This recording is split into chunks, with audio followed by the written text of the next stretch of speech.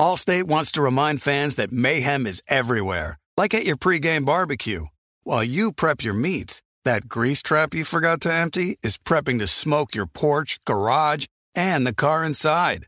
And without the right home and auto insurance coverage, the cost to repair this could eat up your savings. So bundle home and auto with Allstate to save and get protected from mayhem like this. Bundled savings vary and are not available in every state. Coverage is subject to policy terms and conditions.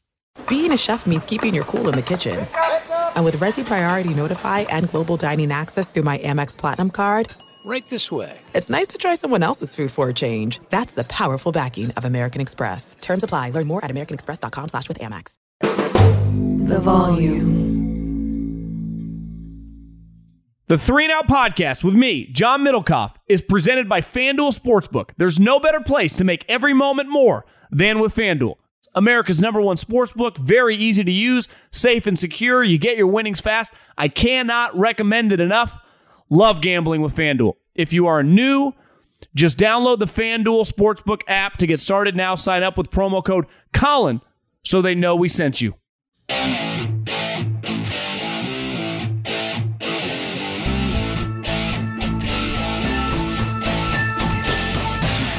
What is going on, everybody? John Middlecoff, 3 and Out podcast, Monday night. 49ers take it to the Rams. It definitely pulled away from the Rams toward the end of the game. And both the teams now 2-2. Every team in the NFC West, 2-2. 49ers, Rams, Seattle, Arizona. What's once was the best division in football, it's clearly not that now. But it's going to be a competitive division. Rams play the Cowboys this week. Niners play the Panthers. Arizona plays the Eagles.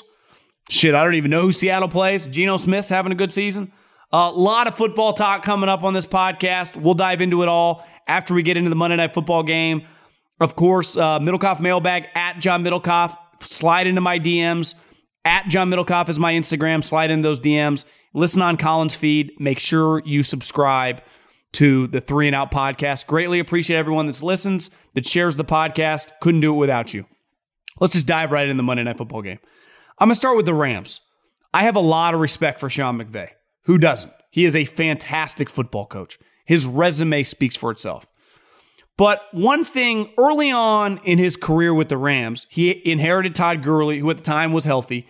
He ran it all the time because the guy that taught him, and really as a football coach, just like any individual, whoever teaches you something, they help shape your vision. But ultimately, your vision is what you are at your core, right? So you think any mentor you've had in business, they influence you a lot with whatever industry you work in. But ultimately, when you get out on your own, or you get a lot more leeway, or you get a lot more juice in whatever role you have, you kind of personalize it, as you should. Right? What does every successful person say to most people? Like, be true to yourself. Trust your gut instincts. Because Kyle and Mike taught Sean, right? And those two guys run first. They love to run the football. And Sean early on with the Rams did too. And now he's pivoted to much more of a throwing attack. And it's why he aspired to get Matt Stafford, and he got him, and they ultimately won the Super Bowl. But I just wonder if it's sustainable to consistently do it with Matt Stafford. I said it a couple weeks ago. I think I was watching the Cardinal game. And it hit me. It's like, this is the most bizarre player I think I've ever seen. #1 overall pick. I've always supported him, rooted for him in Detroit because I lean physical specimens. I like guys with massive arms. He is my type player. Like, I don't like weak arm quarterbacks. It doesn't mean I'm always right. Sometimes big arm quarterbacks aren't that good. And I always tried to justify his lack of success because of the organization. And then last year, it was a roller coaster ride. And Richard Sherman, my man, clearly isn't the biggest Matt Stafford guy. And he's tweeting out tonight that if you check the numbers, Jared Goff and Matt Stafford, Goff's numbers are better. And I would push back a little if Richard was sitting right here. You know, it's not apples to apples. Jared's been down big in games and put up some hollow stats. But still, like, if you just look at the box scores, one thing cannot be denied. Matt Stafford consistently throws the ball to the other team. And I've always, and I know Coward's big on this, I'm cool with throwing some picks. Have no problem with someone throwing some interceptions. You better be an explosive player and you better throw a lot of touchdowns. And last year he did. But he was a drop pick away from the 49ers winning that championship game. And then early on in this season, obviously the Buffalo game, throws a bunch of picks. Now you can say his elbow, which I was saying all during camp, but now he's been healthy. He's practicing all the time. He's playing in these games. I'm watching him. He looks like normal Matt Stafford. And Matt Stafford, now, they clearly, the way they've built the team, because of the trades they've made, they don't have many picks. Clearly, the Allen Robinson thing isn't working out. Cooper Kupp is a beast, but they basically throw to him every play. They're not throwing to Higbee, and they can't really run the ball. So they are so reliant on Stafford in tight games or games where they're just trailing by a touchdown to throw it like 50 times a game. And the more and more he throws the ball, the more often he's going to throw it to the other team. The more and more I have to chip in golf, the more often I'm going to skull a chip. The reality is with Matt Stafford, he is just more inclined than most of the great quarterbacks that he's kind of in the world of, definitely financially, but now resume-wise, to just throw it to Talanoa Hufanga. Last year, it was throwing it to Jimmy Ward. It was throwing it to Ambry Thomas. Remember, he had that stretch last year in the Ravens, Tennessee. He won't just throw picks. He'll throw pick sixes. Remember, that kind of ended Matt Schaub's career. And I'm not comparing Matt Schaub to Matt Stafford. But the reason everyone starts eviscerating some quarterbacks sometimes is they're constantly throwing picks. And Matt Stafford, luckily, he's still an explosive player, or at least was last year. Right now, he's not. So if you're not going to throw up touchdowns, and right now they are clearly struggling to throw up touchdowns, here's part of the problem. Matt Stafford is not Lamar Jackson. He's not Josh Allen. He's a good athlete, but he can't just run away from everybody. And their offensive line right now, when you have a decent defensive line, let alone something like San Francisco, he's a sitting duck. So he's throwing it up to Cooper Kupp every play, or he's running for his life. And the picks, like I thought this the other day when I was watching him against Arizona. Obviously, McVay, it's an upgrade. I believe, regardless of what Sherm says, I'd rather have Matt Stafford than Jared Goff because his ceiling is much higher. But it can't be disputed that on any given game, whether you're playing the 49ers in a massive Monday night game or whether you're playing some random 10 a.m. kickoff against the Atlanta Falcons that no one's watching. I know that wasn't actually a 10 a.m. kickoff. It was a 1 o'clock kickoff. He could just throw picks. He could throw the ball to the other team. That can happen at a moment's notice. And, they're paying him a lot of money to be Josh Allen, Mahomes, Brady, Rodgers. Like, he's being compensated on that level. And I know he won a Super Bowl, but like part of getting that huge money is to sustain it. And it's the ultimate roller coaster ride. The Niners are too. Like, they can go under Kyle Shanahan looking like one of the most putrid teams in the league. Now, I know their defense looked good against Russell, but as we've watched more and more of the Broncos, a lot of teams look good against the Broncos, right? And a lot of defenses, make plays against Russell Wilson.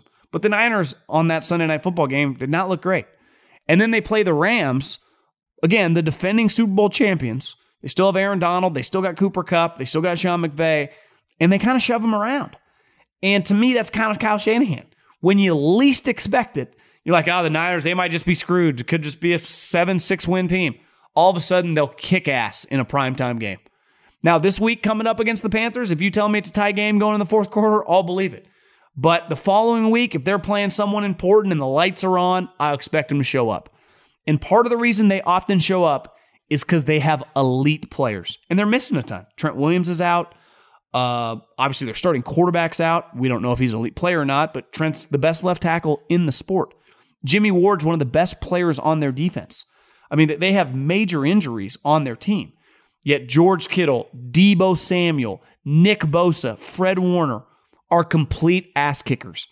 And on any given game, against any given team, their core guys that are on the field, Pro Bowl level guys, top 50 players in the league. I mean, Nick Bosa is one of the best pass rushers in the league. Deebo Samuel is one of the best playmakers. Fred Warner is one of the best linebackers. They can take over, and they can physically and emotionally impose their will. And that's what they did tonight. And they will always match up against teams. And they have since Kyle has really got them humming. If your offensive line stinks. And the Rams' offensive line is just not good.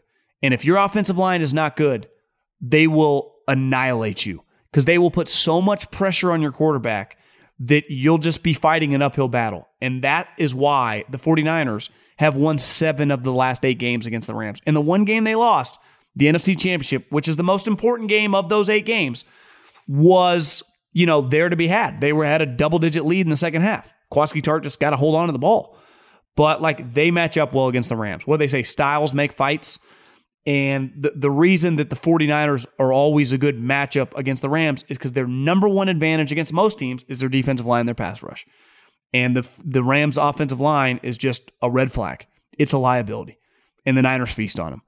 And then their DBs have gotten better over the years. Their safety plays improved. Now they add Ward. Hufanga is really good. That guy is a player. And if you watch USC in the down years, in the lean years with Clay Helton, there was a few guys over the years that really stood out, right? Juju stood out. Hufanga stood out. Drake Jackson did from a scouting perspective, but, depending on the week. To me, Juju and Hufanga are two guys, if you watch USC over the last 7-8 years, that just were making plays. In 15, when he was at USC, made plays nonstop. And the number one question about him coming out was, what position does he play? Is he a safety? Is he a linebacker? Then he didn't run that fast. And he falls to 6th round. John Lynch, Adam Peters, Kyle Shanahan, they love the guy. They've believed in the guy. He's become a starter, and he's been fucking awesome this year. He is an absolute monster as a tackler. And then if you're going to make plays in the passing game, that's how you become a Pro Bowler. Never forget the guy that kind of ended the Devontae Adams era in Green Bay by falling on a block punt was Talanoa Hufanga. And that's just when he was a role player special teams guy. Now he's turned into a starter, and he's become one of the better players on, what could be the best defense in the NFL. So, good Monday Night Football game, entertaining for us 49er people. In the Rams, you just got to ride the Stafford roller coaster. When he's good, it's fun. When it's not, you just hold on for dear life. Football season is underway, so now is the perfect time to download FanDuel, America's #1 sportsbook. Because right now, new customers get a no-sweat first bet up to $1,000. That's free bets back if your first bet doesn't win. Just sign up using the promo code Colin. FanDuel has all your favorite bets from money line to point spreads to player props. You can combine your bets for a chance at a bigger payout with a same-game parlay. The app is safe, secure, and super easy to use. Get paid your winnings fast.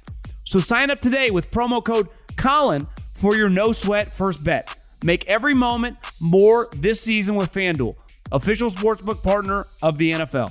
21 and over and present in Arizona, Colorado, Connecticut, Illinois, Iowa, Indiana, Louisiana, Michigan, New Jersey, New York, Pennsylvania, Tennessee, Virginia, or West Virginia. Must wager in designated offer market. Max bet $5. Restrictions apply. See full terms at sportsbook.fanduel.com. Gambling problem? Call 1-800-NEXT-STEP or text NEXT-STEP to 533-42 Arizona 1-888-789-7777 or visit ccpg.org/chat Connecticut 1-800-GAMBLER or visit fanduel.com/RG Colorado, Iowa, Indiana, Illinois, New Jersey, Pennsylvania, Virginia 1-877-770-STOP Louisiana or 1-800-270-7117 for confidential help Michigan 1-877-8-HOPE-NY or text HOPE-NY 467-369 New York, Tennessee Redline 1-800-888-9789 Tennessee 1-800-522-4700 Wyoming. Visit www.1800gambler.net West Virginia. Allstate wants to remind fans that mayhem is everywhere, like at your pregame barbecue. While you prep your meats, that grease trap you forgot to empty is prepping to smoke your porch, garage, and the car inside. And without the right home and auto insurance coverage, the cost to repair this could eat up your savings. So bundle home and auto with Allstate to save and get protected from mayhem like this. Bundled savings vary and are not available in every state. Coverage is subject to policy terms and conditions. Okay, let's dive into two coaches. One who has been very impressive, who I would buy stock in, and the other one who could be fired as soon as Friday morning because he plays on Thursday night. It's Brian Daboll of the New York Giants, and it's Frank Reich of the Indianapolis Colts. Now, have you ever seen Guy's Grocery Games? It's on the Food Network. It's like in a grocery store reality TV show. He gives like 3 aspiring cooks and chefs. He picks them specific ingredients or limits the time they have to go pick their own ingredients, and then they try to whip up some sweet meal. Like for me, I'm not a great cook. You would have to give me the exact ingredients, and even then I'd be holding on for my ass to cook a good meal. I can barbecue a little bit, but inside the kitchen, that is not my forte. You took me to Fleming's, I probably could make you a steak. You just give me top ramen, an avocado, pepper, and some mayonnaise, I'd be screwed. Emeril Lagasse, he could make it. I think we all agree being able to make something out of nothing in the kitchen is impressive. If I give you the exact ingredients for anything and you make it, not as impressive. No different than Tim Cook took over Apple. Like, let's face it, Apple was on an upward trajectory after Steve Jobs, created the iPhone, the iPod, the iPad. Like, it's, if I took over Amazon tomorrow, even though I've never been a CEO, I've never been in a management position, at least for a couple months, maybe even a couple years, I could keep the thing humming, right? But if you start something from scratch or make something from scratch, it's much more impressive. We all agree there. I mean, that's a universal truth, right? And when you take a football team that sucks and you win, hat tip, right? You go to Kansas and become 5-0 like the dude is doing right now and get College Game Day there week 6 or week 5 or whatever week it's in college football. Obviously, he's 5-0. That is very, very impressive. You take over Alabama because Saban retires and you make it to the playoffs, just not as impressive. I mean, that's what they had been doing. So you go to the New York Giants, who have had 3 different coaches in 4 years. They have been running through coaches. They have been running through players. They have been a disaster. All they've been doing is losing. And you don't have a quarterback. You don't have a very good roster. And all of a sudden, after 4 games, you're 3-1. I don't care what your schedule is. I thought they would win 3 or 4 games on the season. Like, let's face it, more than likely, he's going to win 6 or 7 games. And to overachieve like that is impressive. But as we talked about, the difference of him and the umbrella that most of the Belichick guys have always been under, he'd been other places. And mainly, he was under Sean McDermott, where he got to spread his wings and specifically put his stamp on Josh Allen and spread his wings and become a really good coach. Like, we saw him with Belichick. We saw him with Nick Saban. Most guys have success under those guys' watch. What do you do outside of him? And he went with Josh Allen, a guy that most of us thought sucked in college, and turned him into a monster. Now, it might not have been all him. Obviously, Josh gets credit. But Brian Daboll, I think we have enough evidence. Pretty damn good coach. I would buy stock in Brian Daboll moving forward. For him able to compete with the roster he's throwing out is incredible. I mean, he doesn't have a quarterback. Daniel Jones stinks. He's not very good. Yesterday he got hurt. The backup got hurt for a little while before Daniel Jones could tough it out. They're going with Saquon Barkley at quarterback. Now, Saquon's really good, and he's got his swag back. But other than that, if Brian Daboll in 3 years, if I had to go over-under of people on this current roster that are going to be on that team, not counting the draft picks from this year, I would put the number at 2.5. There are not going to be many people that are going to survive 2 years from now, let alone next year. So what he is doing, that's impressive coaching. You go to Kansas and win, wow. You go to Oklahoma and lose, you might suck. Brett Venables might not be any good. You go to this New York Giants team and win, damn. But the Colts. Now, Chris Ballard once upon a time was in a tough situation, right? Josh McDaniels left him at the altar. He had already hired coaches. Eberflus was already there on staff. So that was a situation no GM can prepare for, knows what to do. I mean, it's an unprecedented situation. There have been some similarities, but not quite like that. Not where assistant coaches were hired. That was crazy. So he had to pivot on the fly and did the best he could. He hired Frank. And early on, it looked like Frank was pretty good. I think if you follow football, and Colts fans know this, but even on the outside, Frank Reich, high-level guy, good person. But the NFL is not about good and bad people. There have been a lot of bad people that won. There have been a lot of good people who lost. I think Jason Garrett is very well respected. He's an average coach at best. Good guy. You'd want him as your neighbor. You'd want him as a friend. But he's just Cliff Kingsbury, same thing. I don't see it. Good guy. Everyone I know that knows him loves him. But I just don't think he's a very good coach. When I look at Frank, I see super good guy, someone you'd want in a church group. You'd want to be a mentor to your son, but he's a below average coach. And someone corrected me in the DMs. I think I said on Sunday night, they were 1-3. They're technically 1-2-1, the tie to the Texans. I view that as a loss. And they're playing on Thursday night. And there are rumors. I don't know. I don't have any inside information on this. I don't know Ballard. I think Ballard's pretty good. but he's going to cost himself a job if he won't pivot off Frank. Like sometimes in business, there's a balancing act, and there's not a perfect like kind of equilibrium or like line for this, right? You got to balance, unless you're just a pure asshole and it comes easy to you. Most of us, I think, are not. And the farther we get in business, the more success you have, you got to learn how to kind of tote the line of being unemotional and making good business decisions, but also being a good person, being well respected, treating others well. And I think part of being business is being loyal to a line and then going, listen, Frank, this is not working out. We got to go a different direction. You should be conditionally loyal to most people in your life. Like, honestly, I can count on one hand the people I would, no matter what. And start with my mom, probably my brother, and then there'd be like 2 or 3 people after that, and then the line's shut. I'm sorry, like I will have to pivot if something happens, right? And I think Chris Ballard, who from all accounts went to this guy's defense at the end of last season, they pivoted off Carson, but I think the owner wanted to get rid of the coach. Now it's like, hey, bro, this ain't working.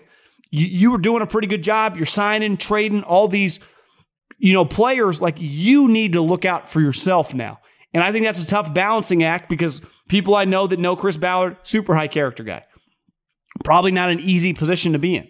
But we talk about, and I always say this about NFL GMs, because how do you draft? How do you draft? The job is about more than just the draft. Who do you sign in free agency? But mainly, who do you acquire a quarterback? Who do you hire as your head coach? Like, those are your most 2 important hires. Like, ultimately, the Jets, if Zach Wilson is not good, it doesn't matter how many other players that they nailed, right? The wide receivers, the running back, the defensive players, the corner. They could have nailed 80% of their draft picks the last couple years. But if Zach Wilson ain't it, they're fucked. It's over. No different. You hire the wrong coach, unless you're Steve Keim, you don't get 3 or 4 head coaches. Most GMs get 2 max. And Chris, bad situation with Josh, didn't work out, left him at the altar. Now I think it's time to pivot off Frank, especially if you keep losing. Because right now, let's face it, it ain't trending well. Couple other head coaches. First and foremost, Matt Rule. I went out on a limb, and it was, I'm not Stephen A., I'm not Skip, but I wanted to be a little different. I didn't want to pick the same teams, right? I couldn't get myself to take the Lions in the NFC North. Too much respect for the Packers. And then I was never going to take Dennis Allen. We'll get to him in a second. I thought Brady might get a divorce. I thought his wife might leave him, and that thing could crumble. Well, it turns out Brady's getting divorced or not, I don't know, but that dude's locked in. He looks fantastic. I mean, he's at 45. He is humming, throwing C's. It sure as hell wasn't his fault they lost to the Chiefs. I was wrong. The Bucs are going to be just fine. They're going to win that division. And ultimately, Matt Rule, his number one downfall is going to be, because it felt like he was kind of on the hot seat coming into this year, he can't find a quarterback. Like, if you can't find a quarterback, you have no chance to have any success. It's just impossible, right? And he keeps going through Teddy Bridgewater, traded for Sam Darnold, traded for Baker Mayfield. And I celebrated might be strong, but I completely understood, and I would have done it in his shoes, the Sam Darnold and the Baker Mayfield deals, especially the Sam Darnold deal. I thought that was a steal. And Baker for a 5th-round pick, why not? Well, both these two guys stink. I mean, Baker Mayfield just isn't good. I was wrong because I pushed back, argued with Coward years ago. Coward hated. He shorted him right off the bat. And I said, Colin, he's going to be the next Drew Brees. Well, the reason Colin was right, because he bet against the person. And the reason Drew Brees was a great player wasn't because of his physical attributes. He's 6 foot and has an average arm. It's because of the person. His drive, his focus, his desire. It's like Brady, Peyton Manning-like. The reason Drew Brees is going to the Hall of Fame is because of the human that he is when it comes to football character, not his physical attributes. I mean, he's an accurate passer, but how much time and effort he put into his craft. And Baker, to me, looks like a guy that doesn't try that hard. And I thought he was just more physically gifted. He doesn't have that many physical attributes. Arm pretty, his arm's okay, but when you're getting balls batted down, when you can't move, when you're short, it ain't working. Like, he's just not very good. And Matt Rule is now 11-26. Teddy Bridgewater, Sam Darnold, Baker Mayfield. Just a disastrous situation. Now, next week, he's playing the 49ers. He's just headed for another 5-6 win team because they have no offense. Christian McCaffrey, who's been so banged up the last couple of years, there was a run earlier this season that he broke. Christian McCaffrey had breakaway speed back in the day. He got caught. So he's a shell of himself. They're screwed. Now, Matt Rule, he'll be fine. He made $60+ million from David Tepper. I don't blame David Tepper for going after him. But I think one thing you could never underestimate in modern day football, maybe it was a little bit different back in the day. You didn't have to have NFL experience. When Urban Meyer got the job with the Jaguars, I didn't just short that situation because I think Urban's kind of a fraud. It's because he's never worked in the NFL. That the difficulty of dealing with people that get paid at large sums of money, that have more money than you, that live in bigger homes than you, is not something great college coaches are used to. And he got swallowed up. He didn't make a year. Even Chip, who had some immediate success, the difference between Chip and Urban, like Chip is the guy calling the plays. Urban is just the CEO. So at least Chip could put his stamp on the game early on. Now, granted, everyone caught up to his scheme and it ultimately didn't work out. But like Urban, he had never coached in the league. Jim Harbaugh played in the NFL for like 15 years, got his coaching start with Al Davis with the Raiders.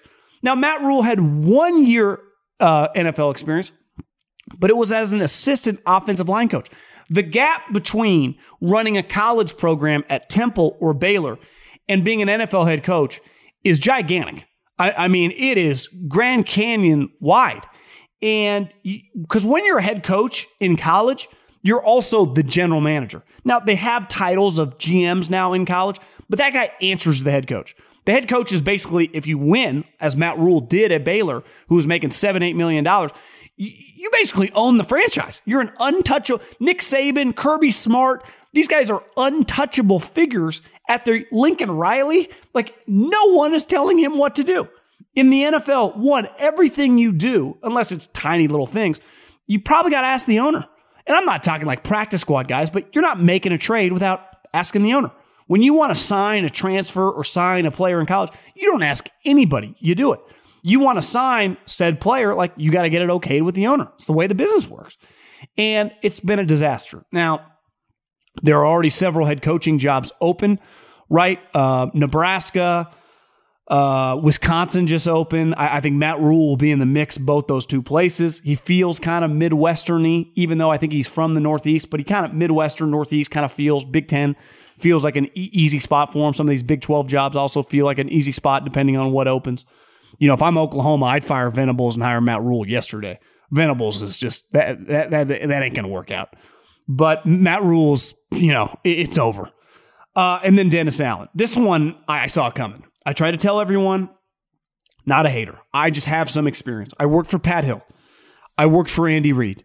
And then for a couple years, I went to a lot of Jim Harbaugh practices. Being a head coach, a large percentage of them, quote unquote, have it. Now, back in the 80s, a lot of people said Belichick, it just wasn't going to work because he didn't have it. Well, it turns out Belichick was smarter than everyone else. You watch him against the Packers, he knows the rules better than the referees. Think about that.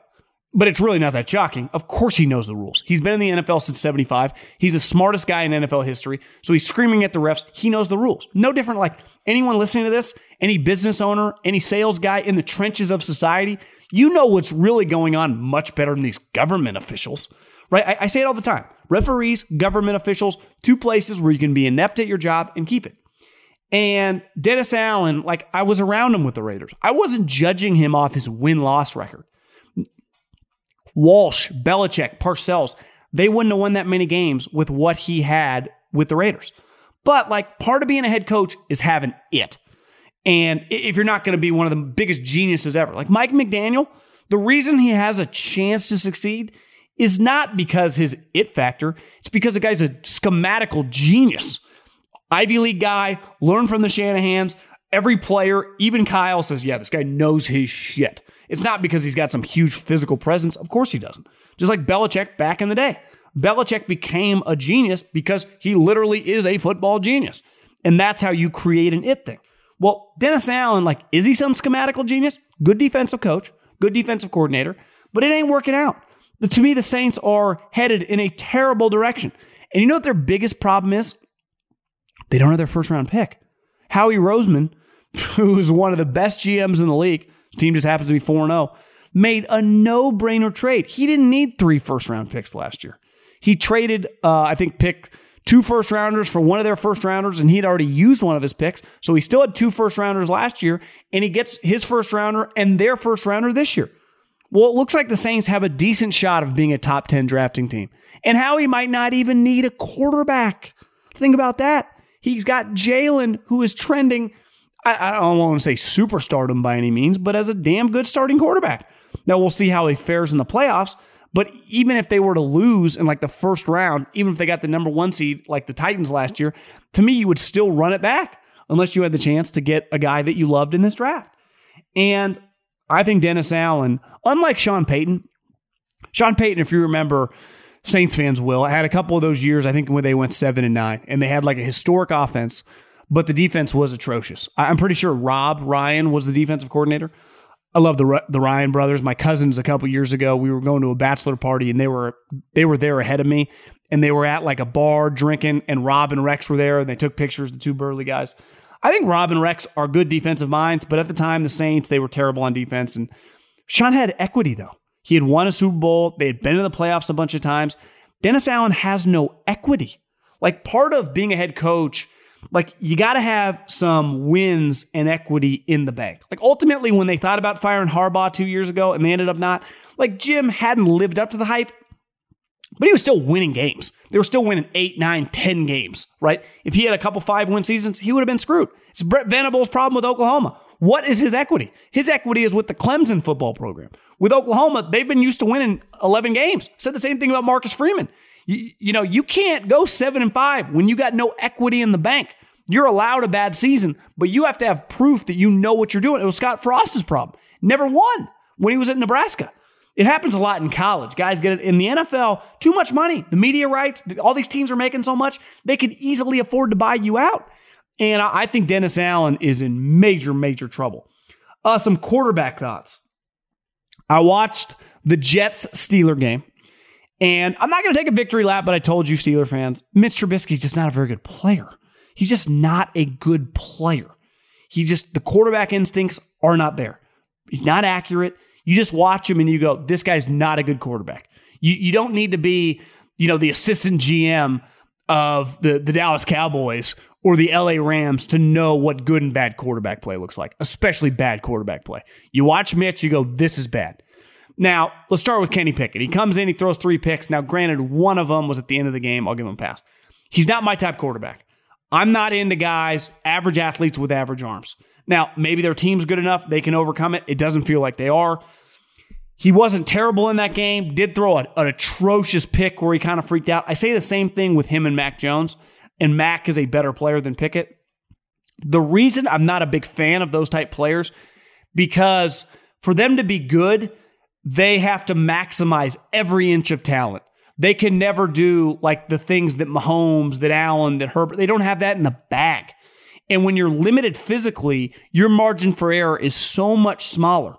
And when your team isn't perfect, which let's face it, most of these teams around the league do not have perfect offensive lines. There are so many good defensive linemen all over the league. You got to be able to move. And you can tell me all you want, he's a better athlete than you give him credit for. I just see an average talent. I see an average talent. And I'm not into taking average. If you want to take it in the 3rd round, no big deal. Hell, if you want to take it in the late 2nd round, I could dig it. But Mac Jones at 15, Kenny Pickett at 20, I'm sorry, I didn't see anything yesterday that's going to make me change my tune. Now, on the flip side, Zach Wilson, physically, he's on a different level as a thrower than Kenny Pickett, right? You watch that game, the ball comes out of his hand, he can spin it, right? And he can move a little bit too, but he can definitely throw it. He throws it like a top 15 quarterback, but he's not Mr. Accuracy. Now, he yesterday was 18 of 36, but the ball was he makes some great passes. He makes some wow plays. But then he also makes some plays like, what the fuck was that? And like I said earlier, I'm not going to totally crush him coming back off a knee injury, first game of the season. But I was always a little leery. His one big year in college was against nobody. I've never disputed his ability to throw bombs and throw darts, but playing the quarterback position is about having touch, accuracy, seeing the defense, having instincts at the position. And I would be a little hesitant because the Jets, it feels like, have hit a lot of picks. They got a lot of good, they got 2 good receivers and a sweet running back who they've drafted in the last couple of years. But if he is average, they're in trouble. They really are. And I'll give him a little bit more time. And I know he can make every throw, but can he play the position? And like I said, I don't like weak arm guys, but some weak arm guys can function, right? Dak, Cooper Rush is functioning. Kirk Cousins' arm's actually gotten better. Andy Dalton, when he was with the Bengals and they were good, could function. Like, you can't. Alex Smith is probably the best version of that. Like, you can't. But I like my guys to be more physically gifted. But to be physically gifted, you also got to be able to read defenses, get through your progressions, be accurate with the ball, not throw it in double coverage. Like Kenny Pickett doesn't have a great arm. One of his picks, he just throws a lollipop up basically into double coverage. Now you can be like, well, Claypool's got a high point. Yeah, he shouldn't be making that throw. Now, of course, Mitch Trubisky got benched, but it could be a long season. Like Mike Tomlin's record of never going under 500 could come to an end. And last but not least, I was a huge fan of this guy coming into the draft. Because like I said, I'm into physical attributes. This guy was big, he can run, and he has a huge arm. And I said the Bears do not have much around him. His offensive line is one of the worst in the league, might be the worst in the league. His skill guys are not very good. But if you're a Bears fan, if you just follow football, you've probably seen some stats. It's been very, very ugly for Justin Fields. Now, he did make a great deep ball throw, but he used to do that in college too. Remember against Clemson, the playoff game? Throws a beautiful deep ball. But little like Zach Wilson, is he good at playing the position? Because right now he's not. Looks a little lost. But I still think there's something to work with because he's just too physically gifted. When he runs, but I would red flag the situation. I really would. Because here's one issue I keep thinking about. Now, Kyle Shanahan has not always been right on his quarterback evaluations. Time will tell with Trey Lance. But he did not like Justin Fields. He had two quarterbacks in a completely different category, Trey Lance and Mac Jones. Matt Rule, who knows? He passed on him. George Payton. Now, Patrick Surtain looks elite. I mean, that guy, you know what Patrick Surtain is? He's Richard Sherman length with Darrelle Revis athleticism. Like, that is a Hall of Fame level player. So, in a vacuum, of course, Patrick Surtain is a better player than Justin Fields. But they needed a quarterback. And they didn't even hesitate going with a corner. So a lot of teams passed on this guy when you're talking from Ohio State, number one recruit, 6'2.5", huge arm, could move. Again, I loved him. I'm not trying to play Monday morning quarterback. I would have drafted him, the Niners. I would have taken him third overall. Hell, I would have taken him if I was the Jets. But, I don't claim to be Bill Walsh here. I get him wrong as well. I didn't like Josh Allen. So it is not going well for Justin Fields. And then another quarterback who I was talking with an NFL executive yesterday, and I was like, you know what's crazy? When I used to go to games a lot and like in the NFL, and then when I did the Raiders pre and post game, I would be on the field a lot for pregame warmups. And at the time, most of the quarterbacks in the league, right? Peyton, obviously Brady's still there, Carson Palmer, Eli Manning, Phillip Rivers, Joe Flacco, Ben Roethlisberger. I don't think the average football fan understands how fucking huge these guys are. I was at Carson Palmer at this Fox party with Coward 3 or 4 years ago, and I was like, this guy is huge. And I had seen him run by in a football game, but when you just stand a guy in plain clothes, Eli, how massive these humans are. Now, a lot of quarterbacks over the last several years, Kylers, the Bakers, Bryce Young, like these guys are small. Like you put Bryce Young next to Ben Roethlisberger, it would look like putting an average NBA player next to Shaq. It is dramatically different. And Bryce Young got hurt over the weekend. And the Tua situation, like Tua now has been hurt in college and hurt in the pros. But I don't like the concussion thing on Thursday night could happen to anyone. These defensive linemen slamming to the ground. But I want to talk about that situation because today, on Monday, Mike McDaniel came out and said that Tua will not play this week. And my first thought is, are they just making up the rules as we go? Because I said it when it happened on Thursday night. One, the Dolphins don't deserve the benefit of the doubt.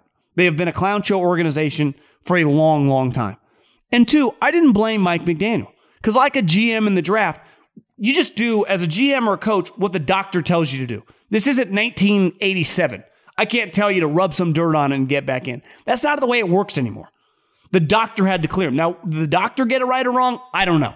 I don't pretend to be a doctor. I'm not like most of the media pretend to have some doctorate, medical degree and play doctor on Twitter, where they are consistently wrong about everything and they never apologize for it. I don't do that. But I said that Mike McDaniel, it was out of his control. Now, when you come out and say, though, on Monday that he's out, like, well, he's still in the concussion protocol, and the MRI came back clean. So he didn't, like, break a neck or break a back or anything. So what player, like when a guy gets concussion on Sunday, and I'm sure some happened yesterday, I'm recording this on Monday, the coach will come out on Monday and say, well, he's in the concussion protocol. We'll see how the week goes. And for all of us that follow football, a lot of those guys end up clearing Thursday or Friday and they play in the game. Some of them don't and they miss a game. But you don't know. Like, they're just saying he's out. So are you kind of acknowledging that something happened that previous week against the Ravens? Because if it was just a concussion, MRI's fine. You weren't extra cautious the other time. Are you just making... I'm not a big fan of making up the rules as you go when you dictate stuff. It's why I wasn't comfortable with 20 and 21 in society. It's why this situation I got red flagged. Like, I understand, like, if you're in business trying to figure things out as you go, but making up, like, they're just making up the rules as they go. I don't blame them. Like, he probably should get the week off. But when you do this and you claim that he's just out now on Monday, even though he's in the concussion, what if he cleared on Wednesday? You're just arbitrarily going to say he can't go? Because are you then acknowledging that something else happened the week before? When you do this to me, you make this whole situation shadier because you're giving into peer pressure, obviously, even though this is one of the rare situations where I agree with the public pushing back. Like, not that it was very uncomfortable to watch, but 4 days earlier, like, we all watch UFC, boxing, and enough football to know when you start wobbling, you can't tell me it was some nerve in your back. I'm not going to believe it. And then he gets an actual concussion. And then on Monday, you just say he's out for the game? When does that happen? It doesn't. I mean, that's the reality. So you are just, like, is the NFL forcing your hand on this one? It just, this is what journalism should be. I'm not a journalist. Should be investigating, asking questions. None of this shit adds up. And that's something that's been lost in society. People just asking basic questions. And that's all I'm doing, just putting on my Big J hat. So the Tua situation to me is just weird. Wisconsin, they fired their coach. Do you know what's crazy about the Big Ten? Is Wisconsin and Nebraska in basically 2.5, 3 weeks fired 2 coaches, and they are paying them both a combined $31 million. Do you know how much money is in the SEC and the Big Ten? When Nebraska decided to fire Scott Frost, if they would have waited, I think, 2 more weeks, the buyout would have dropped from $15 million to $7 million. And they said, yeah, we don't care. We'll fire him. See ya. Get out of here. Wisconsin, the guy won like 11 games 3 or 4 years ago. He's got a pretty good resume. I think they went 9-4 last year. Now, I don't blame them. It's not going well. The eye test is even worse. But they're paying him, I think the buyout's $16 million. So Scott Frost was 15. This guy's 16. They said, get out of our building. We're going to pay you to not coach. Now, that's a whole nother conversation. But that's because the big agents, mainly Jimmy Sexton, is so much better at business than any of these ADs and school presidents, especially the school presidents that have to sign off. They got no clue. It is such... Jimmy Sexton runs college football. Like, it's not even a debate. And I don't know the other couple big agents, but I mean, he's the big one in the SEC, but he represents some of the Big Ten coaches as well. It ain't a fair fight. And these buyouts these guys are getting for failing is pretty nuts. I get a lot of DMs like, could Jimbo be fired? They're not going to pay him even Texas A&M ain't going to pay him $90+ million to go away. Like, Jimmy Sexton bent Texas A&M over the counter and took them to Pound Town. And now Jimbo Fisher, who is not trending well. I mean, you lose to Mississippi State. You lose to who they lose to earlier this year? Appalachian State. Like, it's pretty ugly. I mean, Jimbo, you're an offensive guy. How can you not figure out this quarterback? And these 2 programs, like, Wisconsin's a pretty good job. Nebraska is not as good a job, but these programs got cash. So anytime you can pay someone $8 to $10 million, there are going to be a lot of people very interested, starting with the dude at Kansas, Leopold, and obviously Matt Rule. Carson Wentz, I watched a little bit of that game.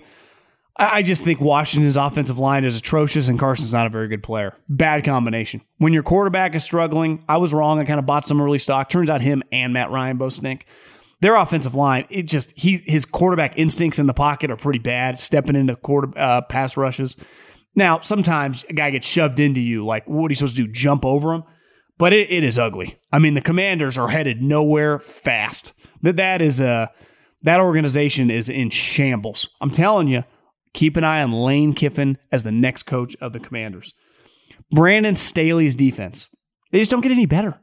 They added players. You'd be like, well, Joey Bosa's missing. Well, they added Khalil Mack. Derwin James is back. Do they ever make plays? Like, what is Brandon Staley good at besides talking to the media behind a microphone? Because do his players buy into him? Clearly don't play like that. Are his schemes great? They don't shut down anybody. He doesn't get any credit or positive, like he has nothing to do with the offense. I just don't see it. And the Chargers, man, they are underachieving again. Struggling to beat the Texans. Like that, it felt like they were in control. Then I watched the second half. They were not in control. Is Davis Mills good? I don't really know. Luckily, if you're the Texans, you got a bunch of picks, good quarterback draft. Davis Mills probably be your backup next year. The Lions, the crazy stat of the day, I thought the Lions would be feisty. And I've proven to be right. It just turns out they don't win any games. They're 1-3. They're giving up, on average, 35 points a game through 4 games. 35 points a game. You would say if a team's 1-3 and they're giving up 35 points a game, you'd be like, their point differential through a month would be like -30, -40, -50, right? Got blown out in a couple games. Maybe the win, they won by 7 points. So, if it's -45, you add 7, it'd be like high 30s, 38, 40. It's -1.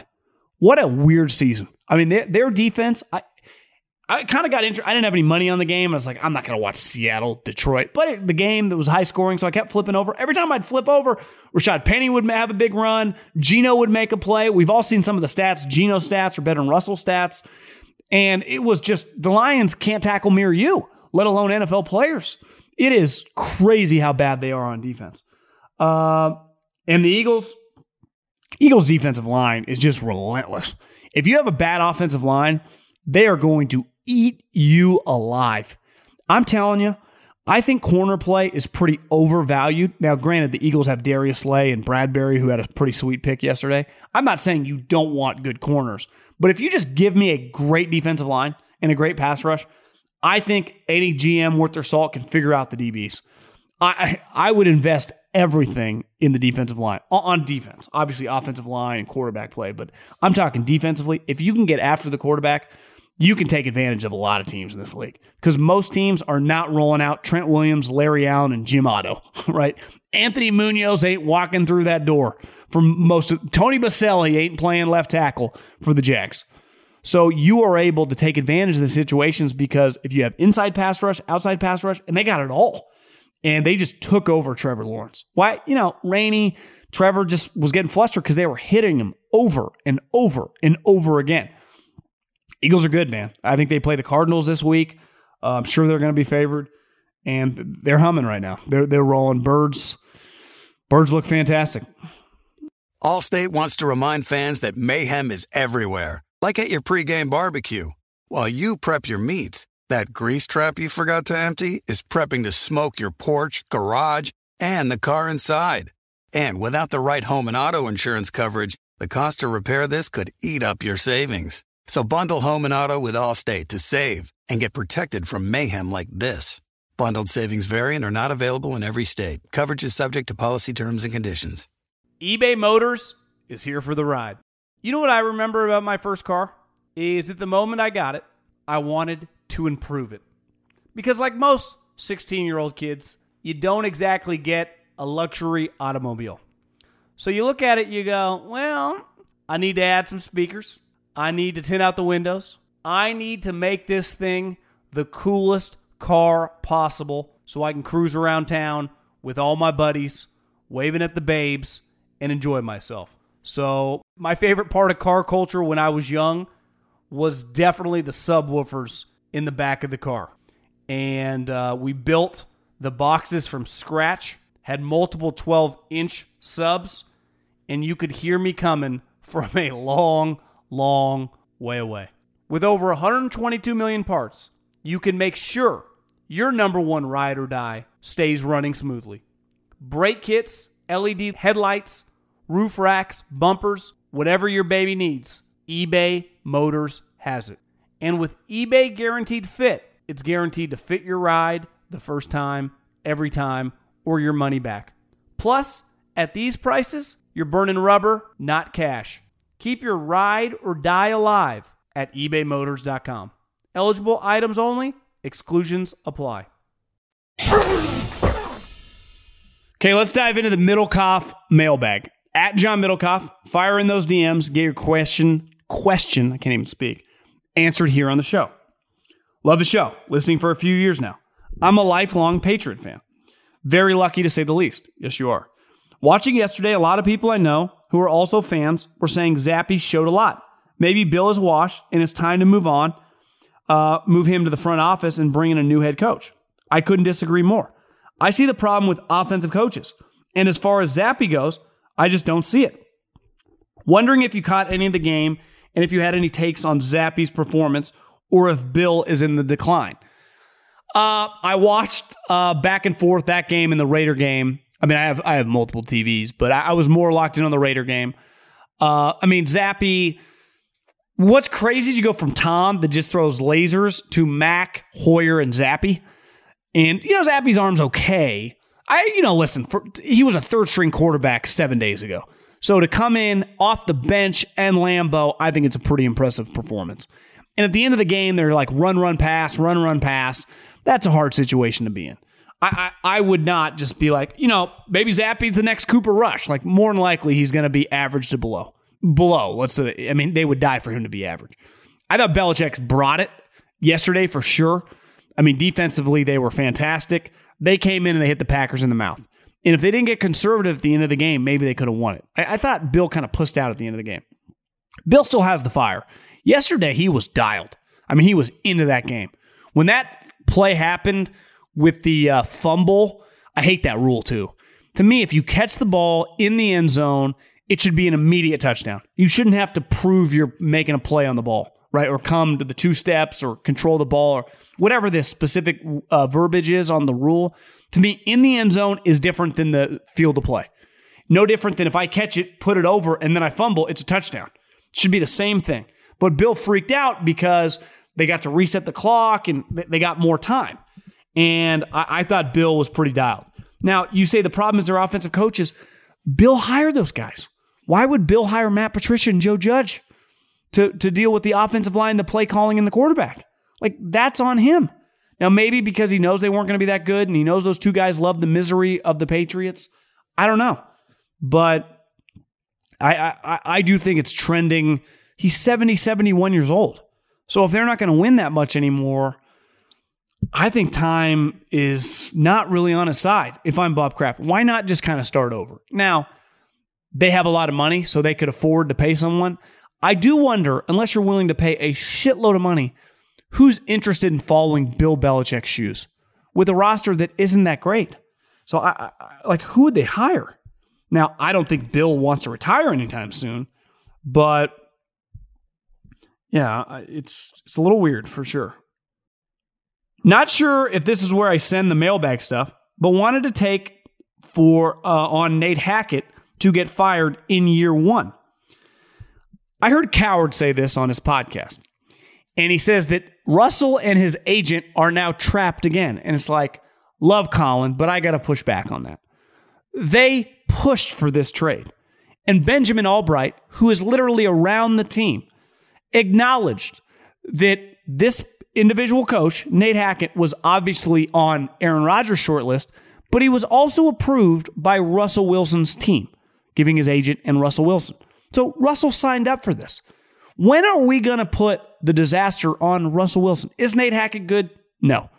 But Russell, are any of these offensive coordinators good? He always gets these guys fired. Now, is Russell Wilson good? That's my question. There were some plays against the Raiders where he throws these bombs. It ain't DK or Tyler Lockett anymore. These wide receivers are good. It's just not the same. Those balls, those deep throws used to get caught. They no longer do. So I do question whether Russell is still an elite player. I think he's still pretty good. But right now, if you had to put an arrow on him, would you go neutral, trending up, or trending down? I think we would all come to an agreement he is trending the wrong way. And yeah, if he plays poorly, he's going to get Nate Hackett fired. This owner paid $4.5 billion, did not hire Nate Hackett, wasn't there when they hired Nate Hackett. So I think this thing could end very fast if they don't start winning games. Now, they're going to be home this Thursday. Anytime you have a home Thursday game, you should win, especially the Colts, who are not very good. Hey, John, what is the actual chance that Cliff and Steve Keim get fired at the end of the year? If only they'd fired them in season, it'd be better. Just both just received 5-year extensions last offseason, but the Cardinals legitimately look like the worst team in football. Halfway through the week, week 4, they are the only team who has never led in a game. They won in overtime on a defensive touchdown. Well, they ended up beating Carolina, obviously. You can't watch the Cardinals. Now, Kyler pulled some plays out of his butt at the end of the game because he's the most talented guy on the field. But you watch them and you go, something's off. Because they were an 11-team win squad last year for a reason. They do have a bunch of talent. Now, they are getting Hopkins back in a couple games. But when you watch them play, and I can make fun of them. Guys chirp at each other. People yell at me. I yell at people. Like high, driven, highly caffeinated, highly competitive people yell at each other. So Cliff and Kyler yelling at each other doesn't bother me as much as some. But they are like, is Cliff resentful that he got paid? Is he resentful because he hasn't changed? I don't know. Now, Panthers defense isn't bad, but that game was ugly. I mean, that was a very, very ugly watch. I don't really know what else to say, but I don't think they're going to get fired. No. To answer your question. Just got done watching Tennessee versus Florida. This is a little old.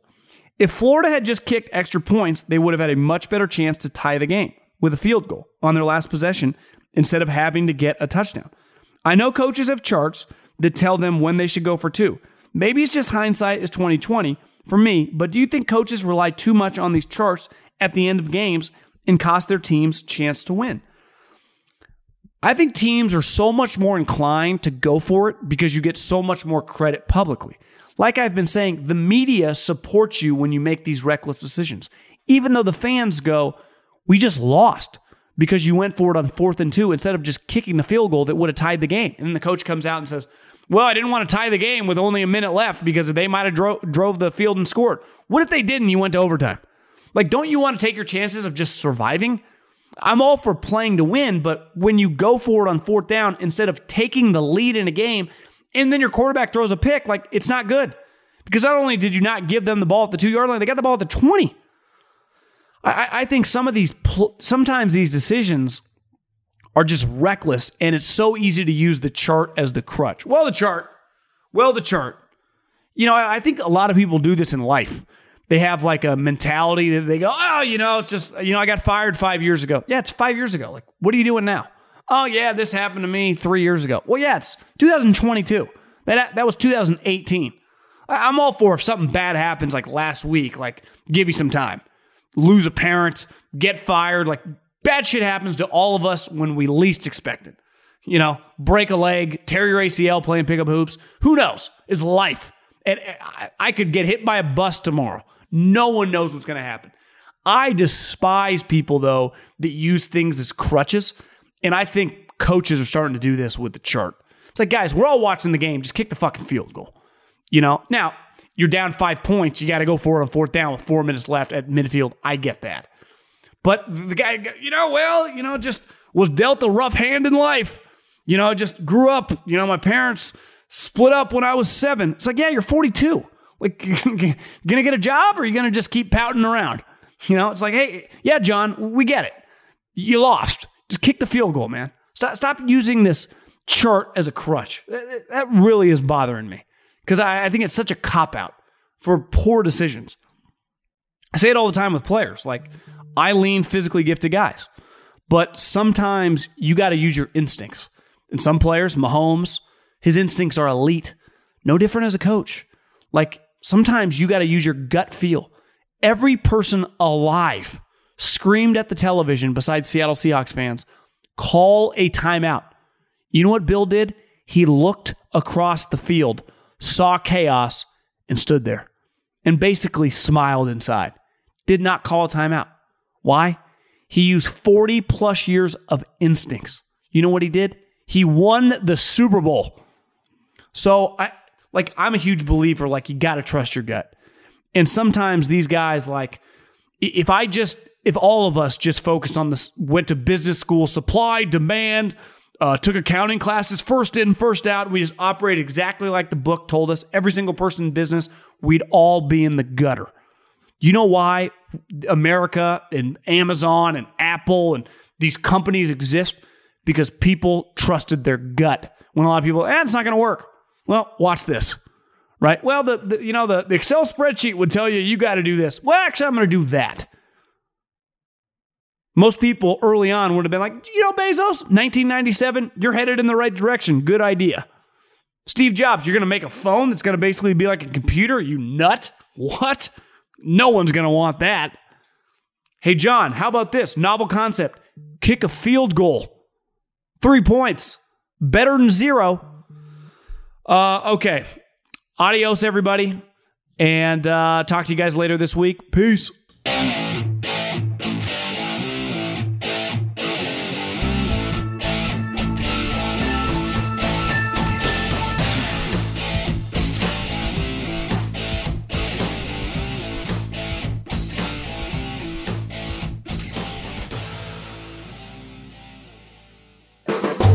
The volume. Allstate wants to remind fans that mayhem is everywhere, like at your pregame barbecue. While you prep your meats, that grease trap you forgot to empty is prepping to smoke your porch, garage, and the car inside. And without the right home and auto insurance coverage, the cost to repair this could eat up your savings. So bundle home and auto with Allstate to save and get protected from mayhem like this. Bundled savings vary and are not available in every state. Coverage is subject to policy terms and conditions. With the Wells Fargo Active Cash Credit Card, you can earn unlimited 2% cash rewards on purchases you want and purchases you need. That means you earn on what you want, like trying out that new workout class, and 2% cash rewards on what you need, like a foam roller for your sore muscles. That's the beauty of the Active Cash Credit Card. It's ready when you are, with unlimited 2% cash rewards. The Wells Fargo Active Cash Credit Card. That's real life ready. Terms apply. Learn more at wellsfargo.com/activecash. This is Malcolm Gladwell from Revisionist History. eBay Motors is here for the ride. With some elbow grease, fresh installs, and a whole lot of love, you transformed 100,000 miles and a body full of rust into a drive that's all your own. Brake kits, LED headlights, whatever you need, eBay Motors has it. And with eBay Guaranteed Fit, it's guaranteed to fit your ride the first time, every time, or your money back. Plus, at these prices, you're burning rubber, not cash. Keep your ride or die alive at ebaymotors.com. Eligible items only. Exclusions apply. Live Nation presents Concert Week. Now through May 14th, get $25 tickets to over 5,000 shows. That's up to 75% off a summer full of your favorite artists like 21 Savage, Alanis Morissette, Cage the Elephant, Celeste Barber, Dierks Bentley, Fade, Hootie and the Blowfish, Janet Jackson, Kidz Bop Kids, Meghan Trainor, Peso Pluma, Sarah McLachlan. Get tickets to more than 5,000 summer shows for just $25. On sale now through May 14th. Visit livenation.com/concertweek to learn more and plan your summer with Sean Paul, Sum 41, 30 Seconds to Mars, and Two Door Cinema Club.